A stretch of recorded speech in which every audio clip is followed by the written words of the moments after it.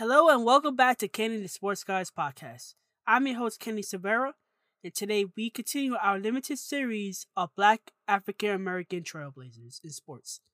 Today I am focused on WWE, which hasn't had its fair share of black champions. Who was the first black champion in WWE? Stay tuned to find out.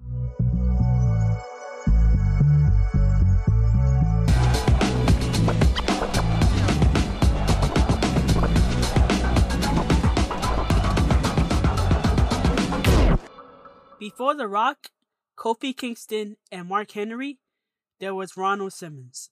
The name sounds very familiar, doesn't it?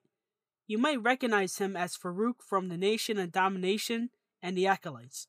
However, people will always know him as the wrestler that said, damn. But Simmons was much more than that.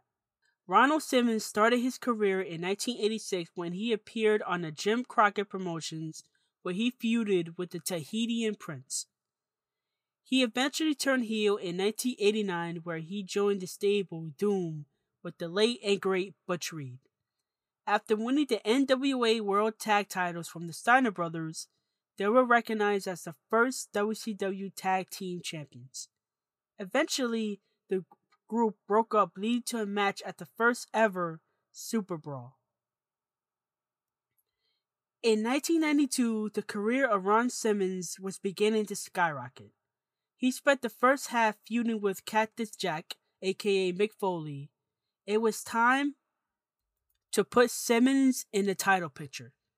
A scheduled match was supposed to happen between Sting and WCW World Heavyweight Champion Big Van Vader, but it was cancelled due to Jake the Snake Roberts injuring Sting. As a result of that, then WCW President Bill Watts decided to hold a raffle to determine a number one contender. Simmons entered and won the raffle and defeated Big Van Vader to win the championship. By defeating Vader, Simmons became the first African American wrestler to win the World Heavyweight Championship. Simmons went on to hold on to the title for 5 months, feuding with Cactus Jack, the Barbarian, Dr. Death Steve Williams, and others. On December 30th, 1992, Vader defeated Simmons to regain his title he lost, ending a very solid championship run. Sadly, Simmons would never win the heavyweight championship again. He regulated back into mid-card status, turning into a bitter heel who felt like the fans abandoned him after losing his title. He eventually feuded with Dustin Rhodes for the WCW United States Championship, failing to win said championship. He eventually moved on to WWE, where Simmons started as a gladiator gimmick with Sonny as his manager, leading to an Intercontinental Championship match with Mark Merrill. In November of 1996, WWE decided to change Simmons' character. Now known as Farouk, which is the most well-known gimmick Simmons has had, he formed the Nation of Domination. The Nation of Domination was based loosely on the Nation of Islam. He feuded with Ahmed Johnson, leading to a match between them at the 1997 Royal Rumble and a street fight at WrestleMania 13. Flash forward to 1998, Farouk was a part of the Acolytes, a newly formed tag team with John Bradshaw Layfield. The group went on to win multiple tag team championships and formed the APA, which is one of the most funniest gimmicks in WWE history.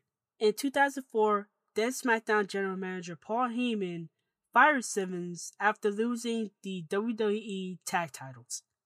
In reality, Simmons was planning on retiring due to his health and age. That was the career of Ron Simmons, the first ever black WWE champion. Years later, The Rock, Mark Henry, and Kofi Kingston would follow in the footsteps of Simmons by becoming black African American champions. Simmons paved the way for these particular lists of wrestlers, and he continues to do it to this very day. Well, that is the end of my episode. Have an opinion on this episode? Head on over to my social media pages on Twitter at Kenny_sports and on Instagram at Kenny the Sports Guy. Again, on Instagram at Kenny the Sports Guy.